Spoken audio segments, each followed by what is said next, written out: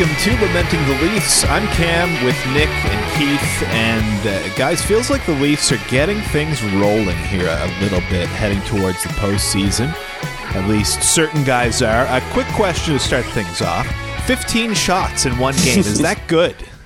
Well, considering that the team he did that against gave up a total of, I believe, 16 shots to the entire team that they played in their previous game, I'd say, yeah, pretty good. Yeah, not a bad outing for Auston Matthews Saturday night against the Hurricanes. What do they have, like a 99% expected goals in that game? I know, like, making too much of a single game expected goal sample is. I think that was Sunday night. Oh, okay. Either way, the Matthews Yarncroke, yeah, they had 99%. Insane. But it just kind of illustrates what Cam was saying, that it's feeling more like Auston is back. And no more important player to have rolling now for them at this point of the year. Like, you talk about getting hot at the right time, going into the playoffs and all that stuff. Like, there's, apart from maybe a goaltender doing it, there's no one more impactful player that you could have going. And since the news kind of came out and the silence and secrecy was kind of broken around, him having a bit of a nagging injury all year, obviously that coincided with him feeling healthy, and he's looked like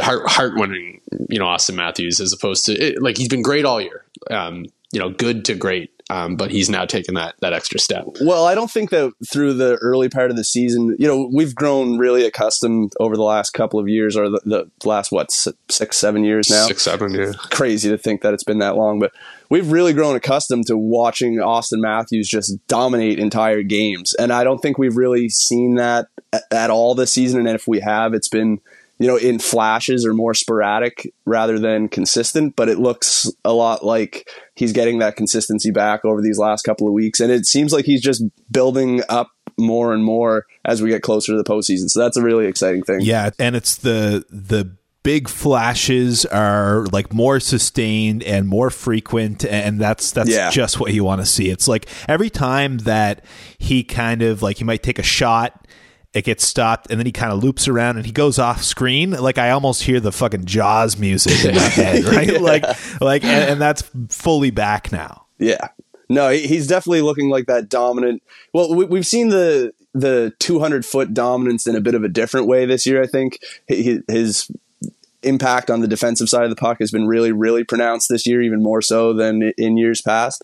But now he's starting to couple that with the dominant offensive showings. And, like, again, 15 shots on goal in one game for a guy, it's not something that we see done very often. And there's only a handful of guys, I think, in the league who would be even capable of pulling off something like that.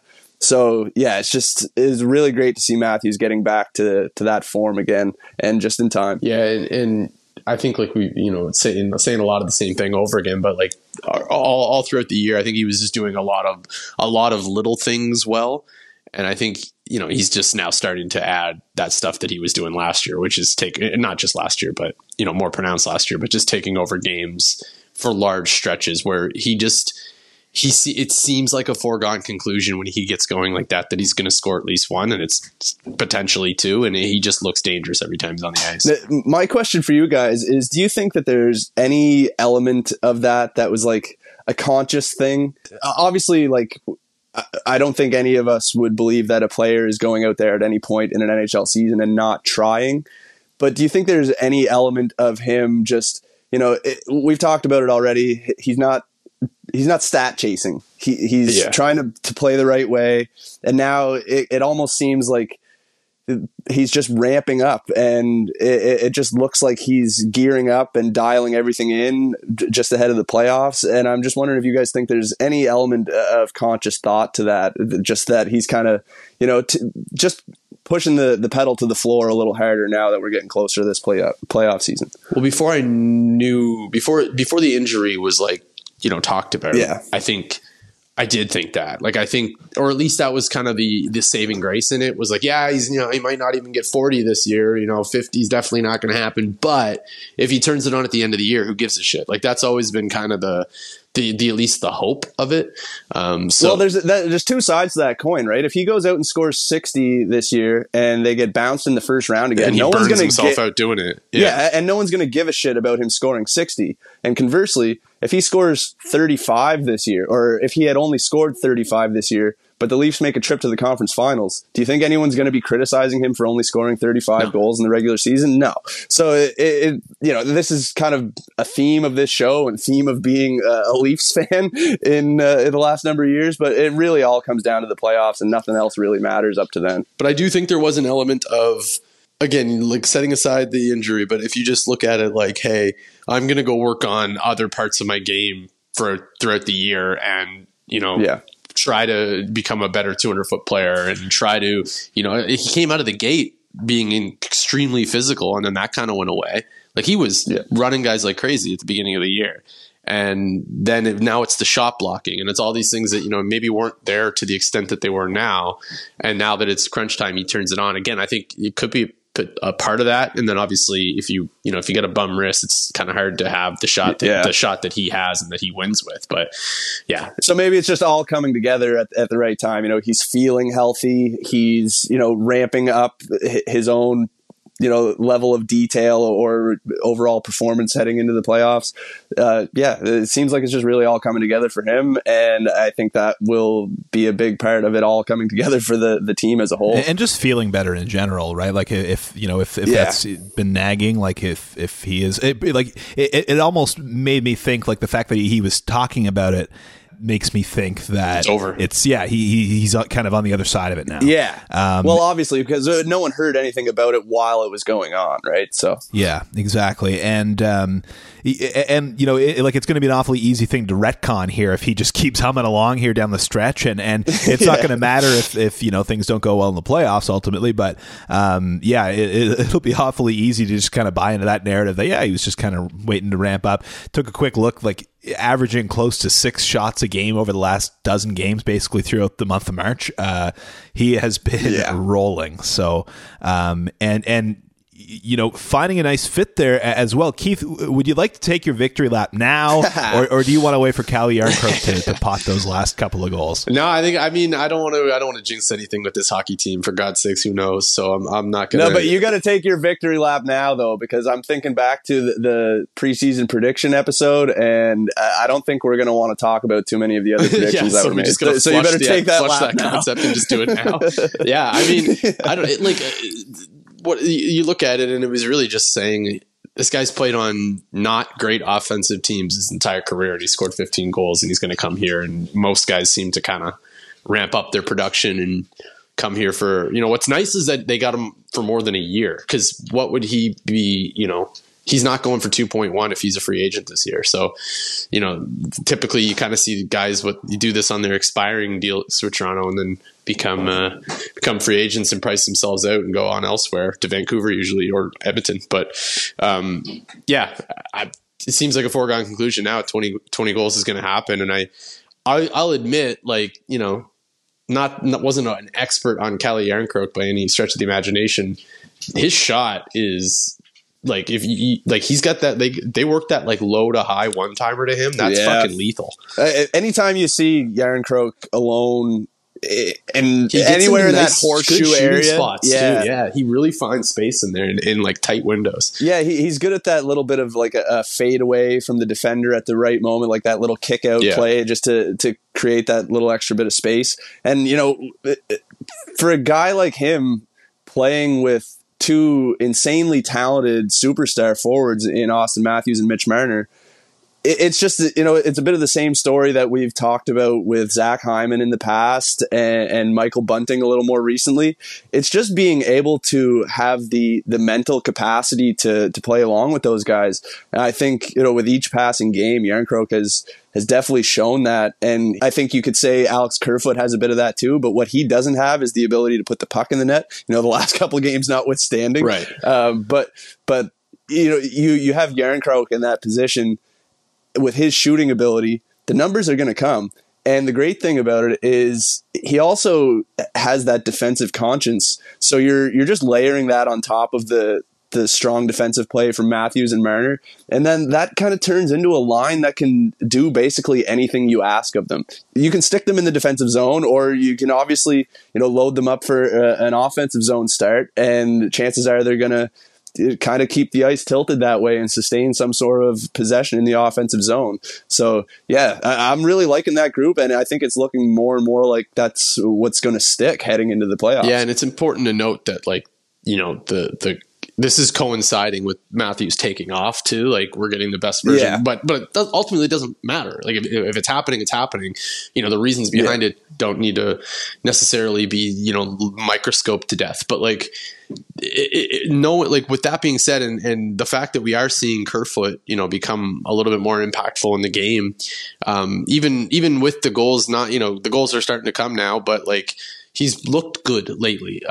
We've been saying this for a few weeks, right? Yeah, even when it's been a bit of a slow burn. Like, it wasn't an overnight thing. He's been kind of finding his game and finding ways to impact the game, even if the puck wasn't going in the net. But does this mean that, like, are we looking at Bunting, O'Reilly, and like Lafferty as the third line then? Like, does that, not to kind of, I don't know if we're getting into lineup construction or anything and have to derail the flow here, but like, does that, it has like an interesting kind of makeup to me.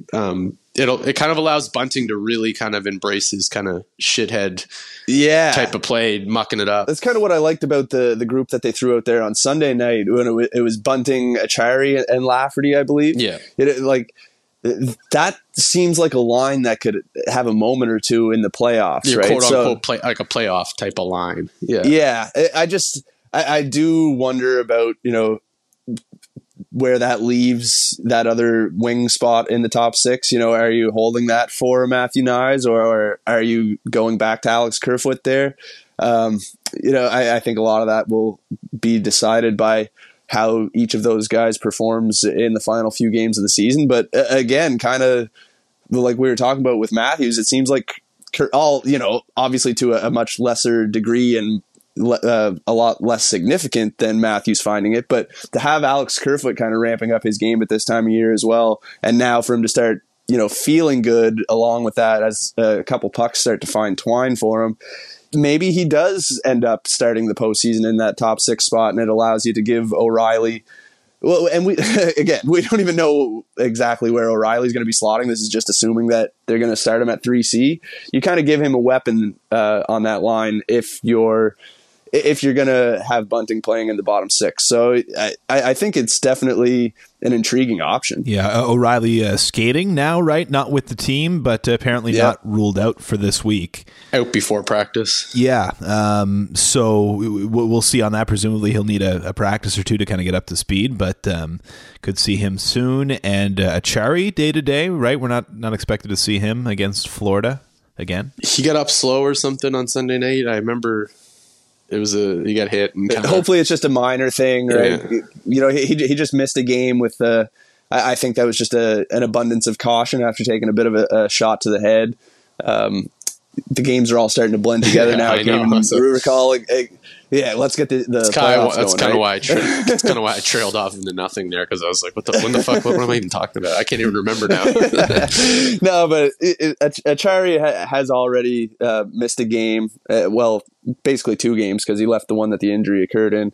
With that, just kind of being cautious with it, with a suspected head injury. So hopefully it's nothing like that, and it's just a short-term thing, and they're just, you know, again, being cautious, and it's not going to be anything that keeps him out of the lineup for any significant length of time. Eric Gustafson's also away from the team for personal reasons. I haven't heard anything else on that. But Ilya Samsonov returned to the team today as well, sending Joe Woll back down to the Marlies. How good was Joey Woll on Sunday night? Yeah.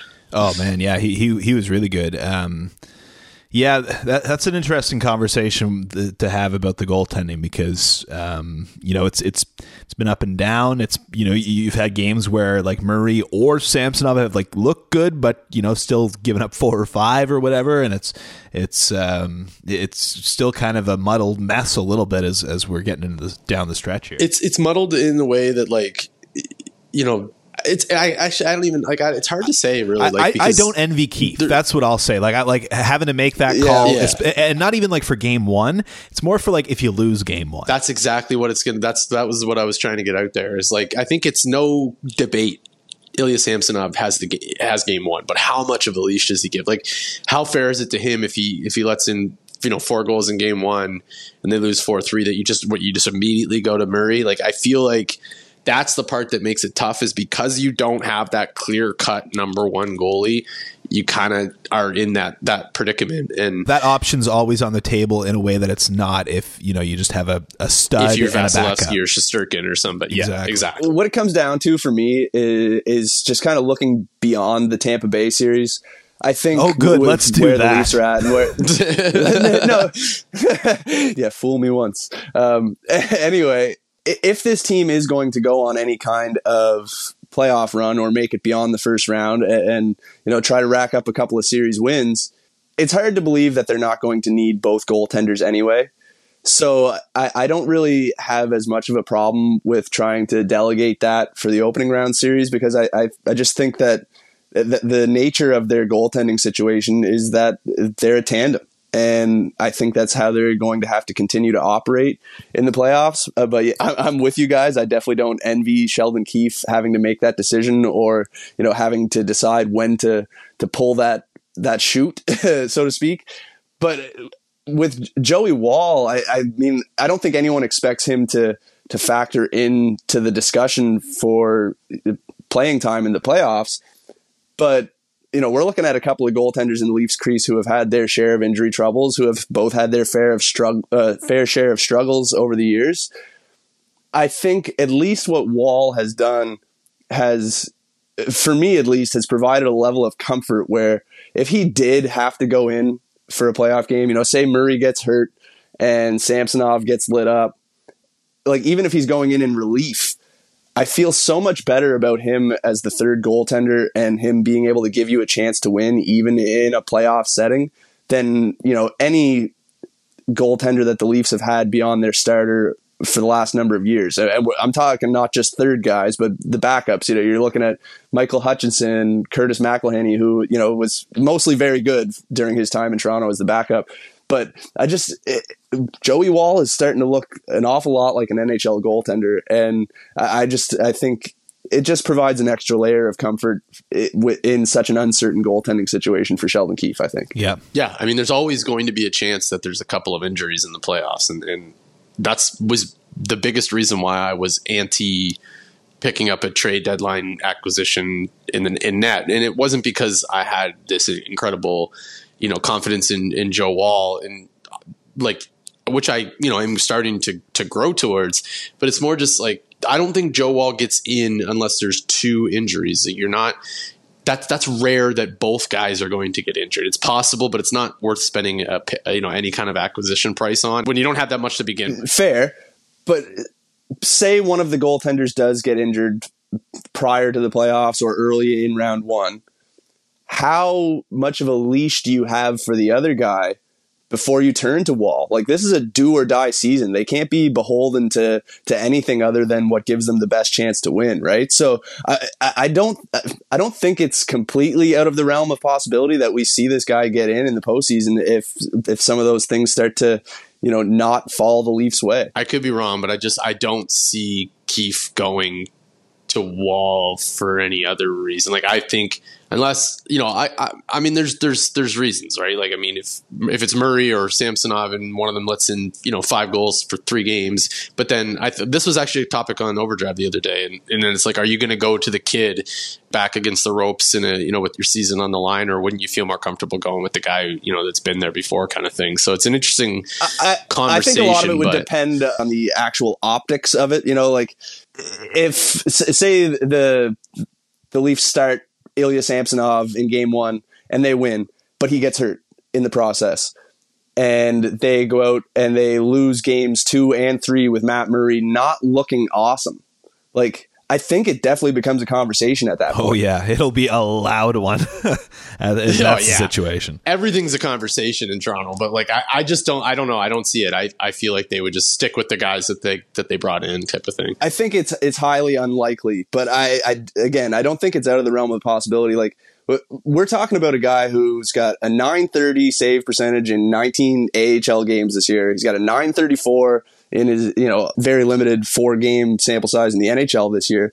But, every box that has been thrown in front of him, he's checked it off so far. So I just think, in a season with such high stakes where, everyone knows that this is it, last dance kind of vibes. Yeah. I just don't think that there is going to be a long leash for either one of the goaltenders. And if injuries kind of get in that mix as well, I think there's a chance. And just kind of circling back on my original point, bringing up Wall in the first place, is I just think that I wouldn't be completely shitting myself if Joe Wall had to start a playoff game for the Leafs. That's totally fair take. Well, that's exactly it, right? Because you look at I think that you certainly feel better both as a fan base and as like a management and coaching group about Wall than you would have about like Michael Hutchinson or even Shalgren or whatever, right? Like it's going to take a remarkable circumstance for that to even be on the table, but like maybe he just kind of gives you a little bit more palatability of kind of making that move than another guy would, even if it is, again, takes a huge circumstance just to get you there, which it probably that's probably how I should have framed it rather than, the debate that Keith and I just had. But anyway, it's crazy that we have, like, I get it. And I'm not saying we're out of line for talking about it, but like, I think I saw something the other day saying they were like 4th in the league in goals saved above expected. And we're still having a goaltending conversation. Like, goaltending has been very good this year, like extremely good, especially for going into the season. There being an awful lot of noise about it being the downfall of the team. It's been remarkably good. It's just the fact that I think it's maybe the first time that we've dealt with like a true tandem. And I don't know, like why is it that there's still this conversation? It's just because there is no like clear cut guy. Like we went, we had Freddie for 5 years, and then it was Jack's net, and now it's kind of like it could go either way kind of thing. From where I'm standing, there is a guy though, and I think most people would agree that it's not fair to Samsonov that it isn't. All he's done is play good this year. I think it's more about at this point trying to get Murray the reps that he's missed out on throughout the course of the year, so that like, if you do have to turn to him, he's not coming in completely cold, or like having sat behind Samsonov for a month, playing one game over that time or whatever. I just think at this point it would be really, really difficult, or, Samsonov would have to really, really sputter in these final 8 games here to lose that spot. I think that the only thing that I'd be more surprised by than like Samsonov not being the game 1 starter would be if we don't see both of them at some point during the first round. I think that we're seeing both either way. Wanted to talk a little bit about the blue line here too, because seeing just a little more stability there now. Seems like they've settled on at least maybe a couple of pairings. Nick, what are your thoughts on kind of how the blue line has looked the last few games? Kind of feels like Timothy Liljegren is not going to be part of the playoff lineup, and I know that I've been against that in the past few episodes. Hard to argue with it the way he's been playing here the last little bit, kind of finding himself on the outside looking in here. Yeah, well, I think I said it on Twitter the other day. Liljegren's had an outstanding season. There's no real debate there, right? Like I think he's shown a lot this year in terms of what the Leafs can pencil him in for in the future. But we're talking about right now. And over these last couple of weeks, I just think there's been way too many glaring errors with the puck where it just seems like he's overthinking things or he's overhandling the puck. And it's just, they're really egregious turnovers in bad spots that you just straight up can't have. And I think that's kind of what's led to him kind of playing his way out of the lineup over the last little bit, and getting to the group of guys that have been in the lineup or were in the lineup on Sunday night. What really stood out to me in that Predators game was like just how physical the blue line in particular was. It seemed like they were taking every available opportunity to try and punish Nashville's forwards. And like that matters, man, especially when you're going into what you expect to be, a very difficult and most likely long series. That there's a residual effect that comes along with that stuff. It's fun to watch it just in an isolated game against a Western Conference opponent that we're going to have nothing to do with when the games really start to matter. Hell, they're not even going to be playing when the games really start to matter, most likely. But when you're talking about getting into the postseason and having Luke Schenn just squishing you against the wall every time that you try to get around him on a cycle, or you have Jake McCabe stepping up to smother a passing option in the neutral zone and actually finishing it with a solid body check, or you have, Justin Hall and his newfound rage just laying guys out in open ice. Like, that is going to have a wear and tear effect on the opposition forwards. It's an investment. It's an investment, right? Exactly. It's in a way that it can't be in the regular season where you're facing a new team every night. Like, every hit that you lay in game one is, something that could, cause an effect later in the series, whether it's, wearing guys down or just kind of the mental toll it takes, knowing that you're getting bodied every single time that you touch the puck. Like, we've seen it happen to the Leafs. Exactly. Well, that's been one of Liljegren's downfalls, right? If there's anything to really criticize about Liljegren's game, it's that he's still a bit prone to that getting run over. Getting run over, but also like feeling that pressure of someone coming to run him over. Right. And it seems like that's where a lot of the panic decisions with the puck take place.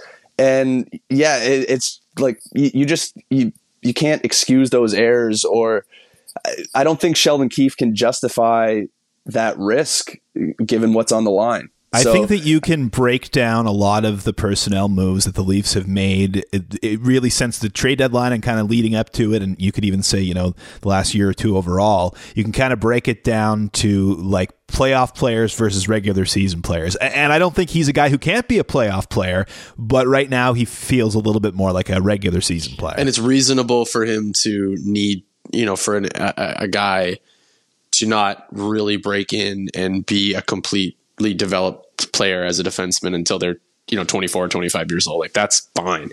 That doesn't mean he's a bust. That doesn't mean they need to get rid of him.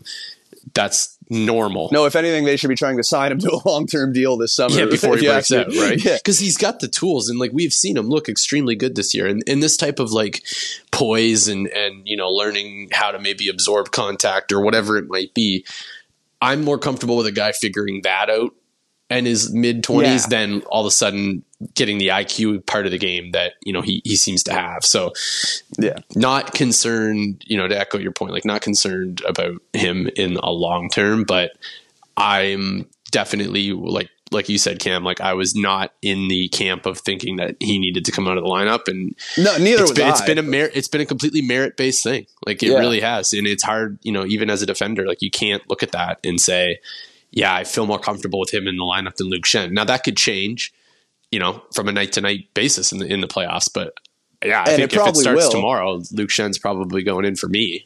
And I think for Keefe, you have a bad transition defense night against Tampa Bay, and you can see him in there. All of a sudden, it becomes a lot more appealing to throw Liljegren in there to try to break up some plays before they hit the opposing blue line, which he's really good at, and rather than getting torched through the neutral zone or whatever. So like it can change in a hurry. Well, the other thing is the only reason that we're really even discussing this is because of the wealth of options that the Leafs do have on their blue line, right? Like, look around at some of the other playoff teams. Hell, look at Tampa.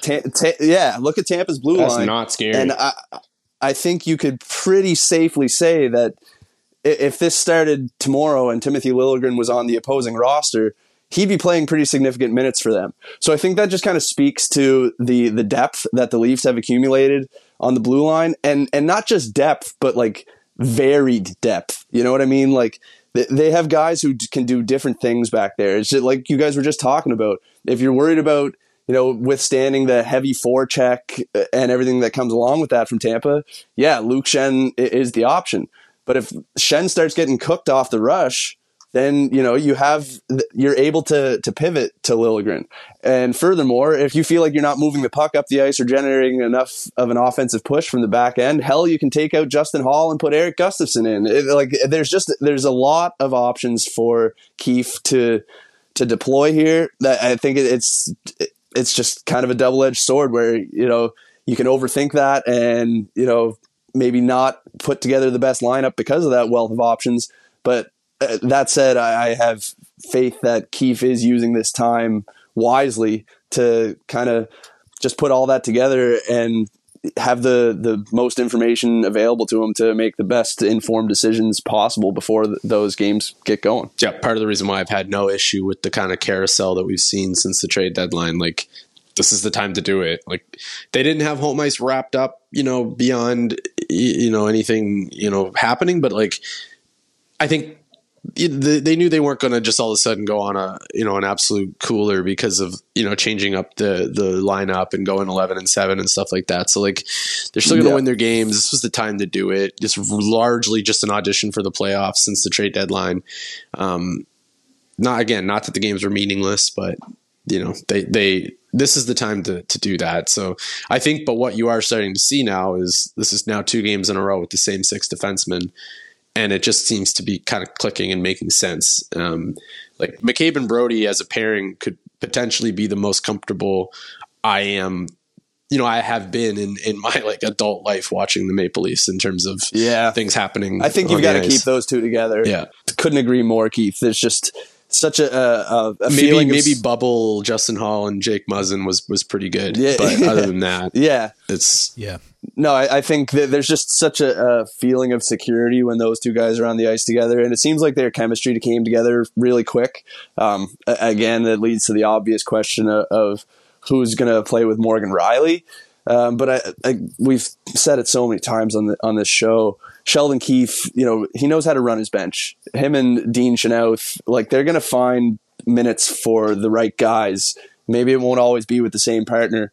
Like, you're looking at a pregame lineup where it's showing Rielly and Schenn as a pairing.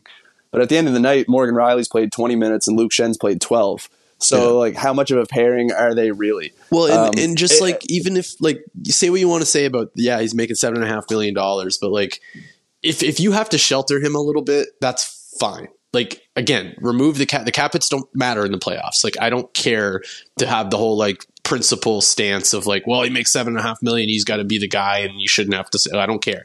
Yeah. If you have to do it, you have to do it. And if that's playing him with Luke Schenn and getting him out against, third lines and stuff like that, go for it. He's still going to get his shifts, like you're saying, Nick. He's still going to get thrown out there with Matthews and Marner, at 5-on-5, maybe with Brody for a couple of shifts a game. He's still going to get all his power play time. He could still be that effective offensive defenseman, but shelter him a little bit. Don't feed him to the Wolves every night and play him 26 minutes. You don't have to if you've got that McCabe and Brody pairing, right? Like, that's obviously who you're going to be throwing at the most dangerous line you're facing, shift after shift. And then you've also got like the reliability of Giordano and Hall there as well, who have, they've both proven to be able to handle some difficult minutes in the past. So I'm with you. Like, it doesn't matter what the cap sheet says or what, a guy has done in the past. Conventional thinking about a $7.5 million defenseman is that you shouldn't have to, think about it that way, but who cares? No, you just you take what's in front of you right now. You live in the moment, and if the moment says that the best thing to do is to play Morgan Rielly in sheltered minutes, and that's what you do. We've talked a lot lately about working out the different combinations, but also eventually stabilizing the lineup a bit as we get closer to the playoffs. Saw a stat on the Avs broadcast on Sunday. They had the most players dressed throughout the course of the season to that point with 43. That was tied with the Leafs. And like, the Avs have been fighting just to stay above the wild card this year. Leafs have been locked into home ice in the best division in the league. And, the continuity is something that we've talked about, but on the whole, like, they've cycled a lot of guys through, and it's going to be interesting to see, how much of an effect it has to have a little bit more stability going forward. Yeah, well, I think this time is, ever since the trade deadline, one of the most important things about this, and I kind of mentioned it on last week's show, you're trying to make everyone feel like part of this right now. All the guys that you just brought in, if that means running 11-7 to try and, get those reps in for your Eric Gustafsons and Luke Schenn's and at this point, your Timothy Liljegren's, you need everyone to be on the same page, and you need everyone to be, pulling on the same rope. And I just think that's been a kind of a under-discussed element of all the lineup shuffling over the last few weeks. Is just, you're also trying to bring a team together and bond to the point where you're all, striving for that same goal in unison, and being able to trust the guy beside you on the bench and know that he's going to do his job to the best of his ability, just like you are. So, I've had no problem with the shuffling. But again, as we kind of talked about last week, there's only 8 or 9 games left now. It's definitely now's the time. It's definitely time to start tightening things up and just getting that continuity that you're talking about, Cam. I think that's something that's really important going into the playoffs. And I think it'll coincide with O'Reilly coming back too, because now all the pieces are there. You know, anything that you try to do before he gets there is kind of moot if you got to redo it when he comes back. So like, just even more of a reason why it was the time to shuffle with, especially with his injury, and you know, with him kind of his return imminent. I think you're probably going to see maybe still another game or two of it being kind of shuffled around, but I'm sure he's got in the back of his mind what he wants to go with when O'Reilly's back.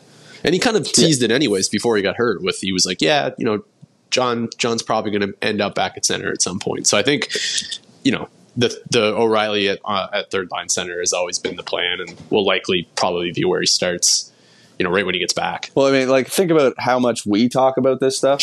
How much do you think those guys are talking about that stuff, right? It's definitely not something they're going all willy-nilly with day by day. There's definitely a plan in place.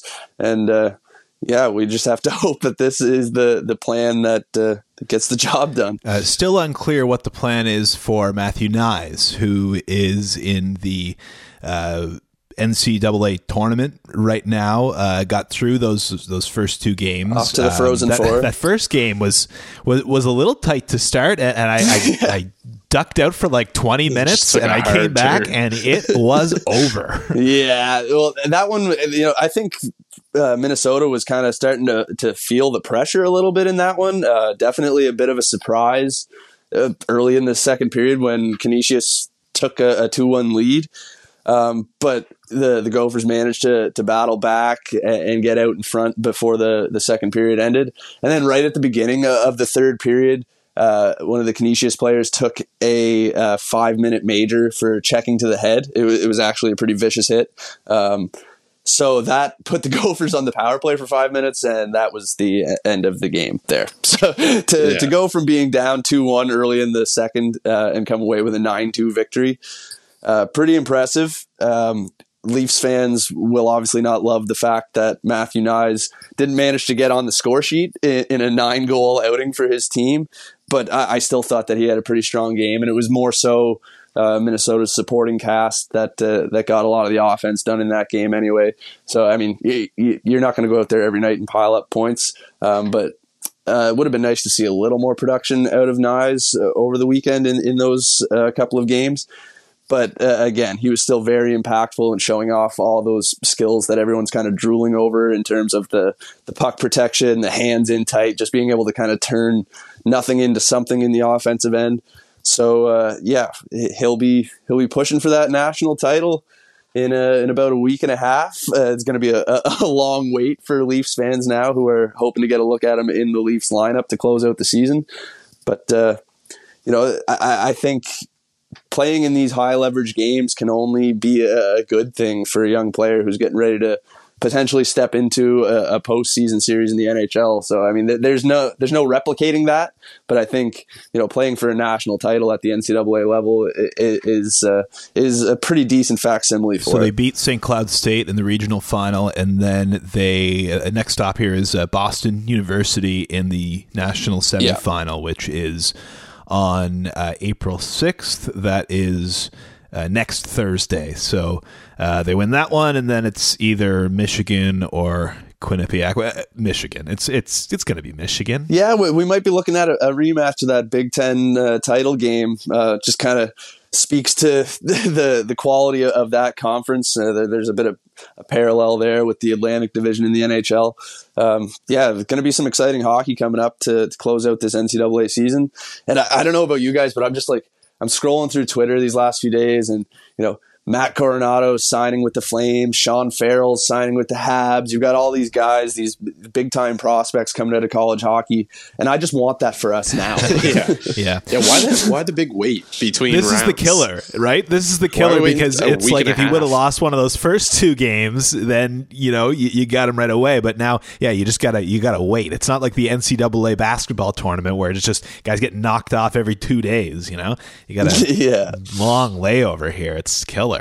Well, now for anyone who had been maybe cheering against Minnesota for their own personal interests and having Knies join the Leafs a bit ahead of schedule. You can kind of throw that out the window now because there's only 2 games remaining anyway, and they're going to take place a couple of days apart. So, even if Minnesota ended up losing in the semifinal against Boston, you're not really gaining much of anything in terms of time with the NHL club for Knies. So you might as well just sit back and cheer for him to win a national title and be able to close out his college career on that note and just kind of step into the NHL brimming with confidence, I guess. Yep. That was a bit of an oxymoron sentence, the way that I said that, brimming with confidence, I guess. yeah, I suppose you're right. That's the life as a Leafs fan, I think. That's how I've felt all year. Speaking of seeing other teams get their prospects signed, Topi Niemela still has not indicated, what's going to be happening, or the Leafs haven't indicated what will be happening with Topi Niemela. As you see some of the other Finnish guys coming over, a couple from his team actually. He's already signed, right? Yeah, already signed. Was playing on loan. That's the case with a lot of these high-end European prospects. They'll sign their NHL deal, get loaned back to their club team for a year or two.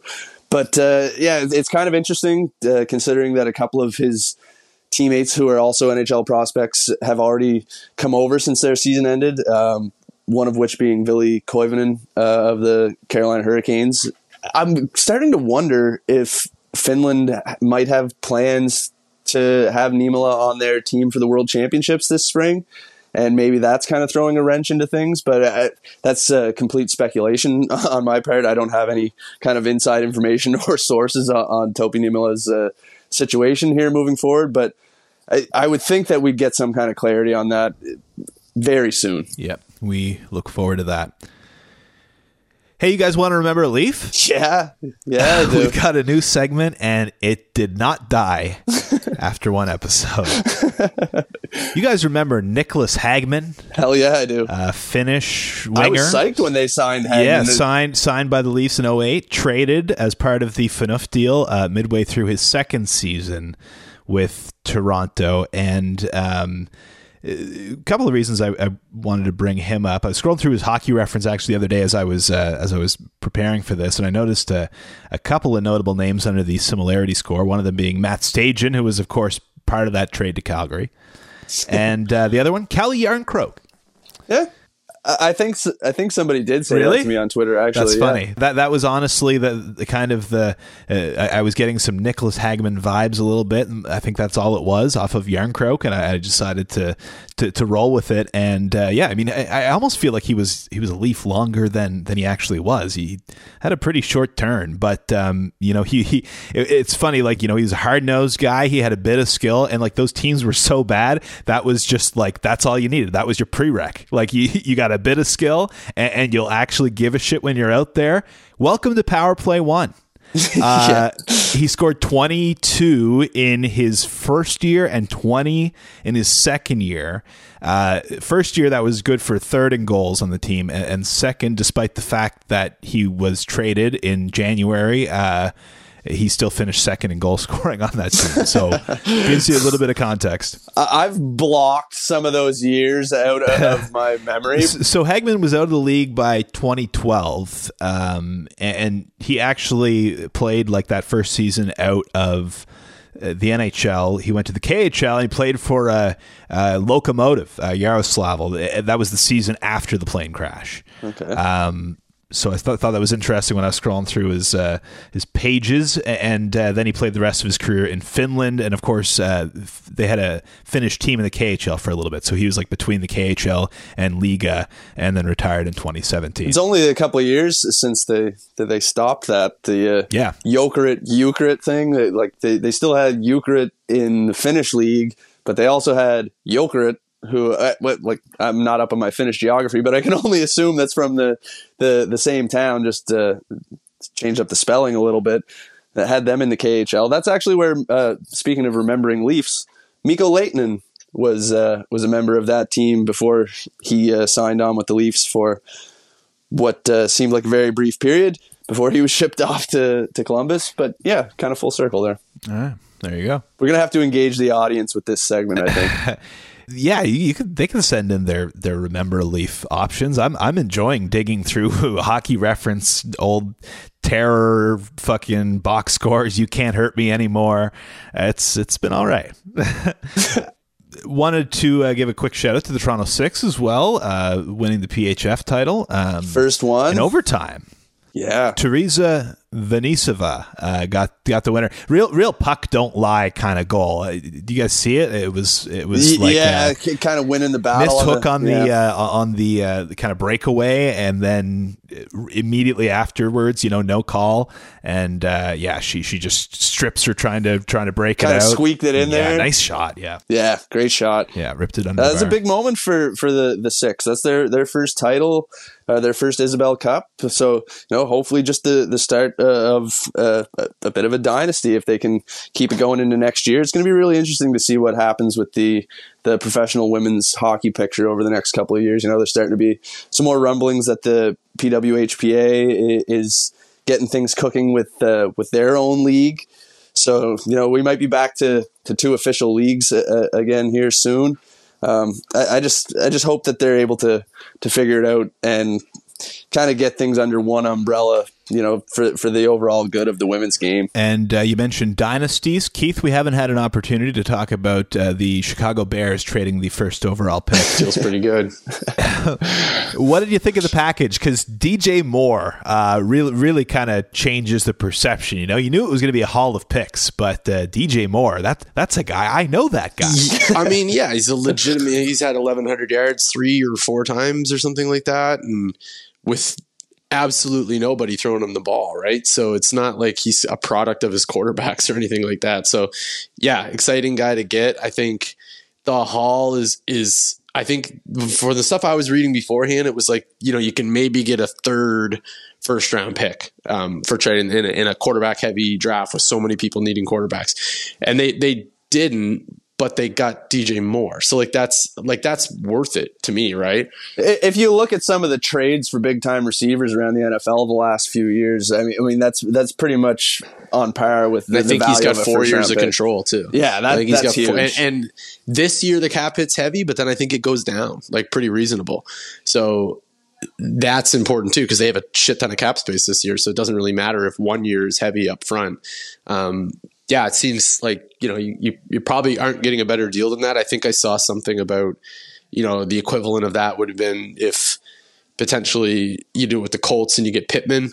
But like Pittman hasn't had, I mean, he's younger obviously, but he hasn't had that kind of production that Moore's had. So it's a bit more of a question mark, and he's still only 25. So yeah, huge, very exciting trade. I think you look at, what was arguably the worst wide receiver room in the league last year, especially when Mooney got hurt, to one that's, formidable. Like I'm not going to sit here and say it's like top whatever, but Claypool, and he didn't have a great end of the year, but he got a legit number one. You have Moore as a number one, and then you have 2 guys that can do 2 different things. Like you have that big target with the big radius in Claypool, and then you have Mooney's speed. So it's like all the makings of what what you want in terms of like different pieces. But yeah, it's exciting. The worst thing they could have done was go and get like another guy like that level. You needed someone to push them down, exactly. Right? Like in order to make this work. And so what do you think now? Like they move back to 9. Do they make that pick or do they move back again? Because I feel like I've seen a little bit of buzz that they might trade that one too. My prediction is if one of the edge rushers fall to 9, they take them. And if they don't, they move back. Because I think Poles is already like, I don't know. Like I think he probably feels more comfortable with this draft. And this is all just based off of what I've read, but getting the O-line pieces in the 2nd and 3rd round, as opposed to one of the first lines. They still have holes. Like they still have a lot of holes. They still have a lot of need. So yeah, if you can turn that number 9 into a later first and a second and maybe another second next year, like I don't know what that would even look like to trade back from 9. But if you start adding more assets and even look at it as more trade capital too, potentially, because there's going to be teams that are going to be squeezed, coming into training camp cap wise, and they have all the cap space in the world. So if they can pluck a guy, well, and if you're getting future picks, you're also also looking forward to, next season's draft. If you're loading up with more draft capital, that also gives the Bears the ability to maybe move up in next year's draft if there's someone they're really targeting that's above their slotted pick too, right? So they're doing a lot of good things. Yeah, just keep adding capital. Yeah, keep adding capital. I'm very much not a Bears fan, but also very excited about everything that they've been doing this offseason, aside from maybe signing Tremaine Edmonds away from the Buffalo Bills. They gave him a shit ton of money, obviously an amount that the Bills were never going to be able to match, but you guys got a player there. He's going to take away a lot in the middle of that field defensively, man. Like, there's not a whole lot of 6'5", 250 whatever pound middle linebackers around. So like that wingspan and that radius for defending the passing game, that's going to be a big addition for you guys, I think. And Eberflus did come out today and say that he's going to be the Mike linebacker, so he will be the one in the middle of the field, which makes a ton of sense. And he was the Mike linebacker for the Bills when he was 19 years old, man. Like, that's crazy. Yeah. So you guys are getting this guy on his first free agent deal, and he's still only 25 years old. Yeah, 25. Yeah, turning 25 soon, I believe.